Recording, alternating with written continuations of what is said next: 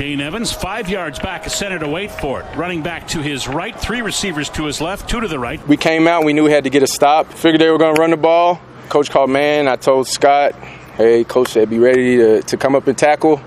Keeper by Evans. Play goes on. I see Scott, and I see the quarterback outside. I'm like, Scott, please punch the ball. I see a little air now. He's got the football outside.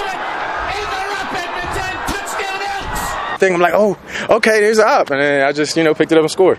Jalen Collins picks it up and scrambles into the end zone, and the Elks take the lead with 98 seconds to go. We work on that stuff every day, so at some point that just becomes second nature. So that's, you just see the ball and you try and make a play. Can you believe this? Can you believe this? It was straight pure joy. I mean, I hit the end zone and I just took off across the field.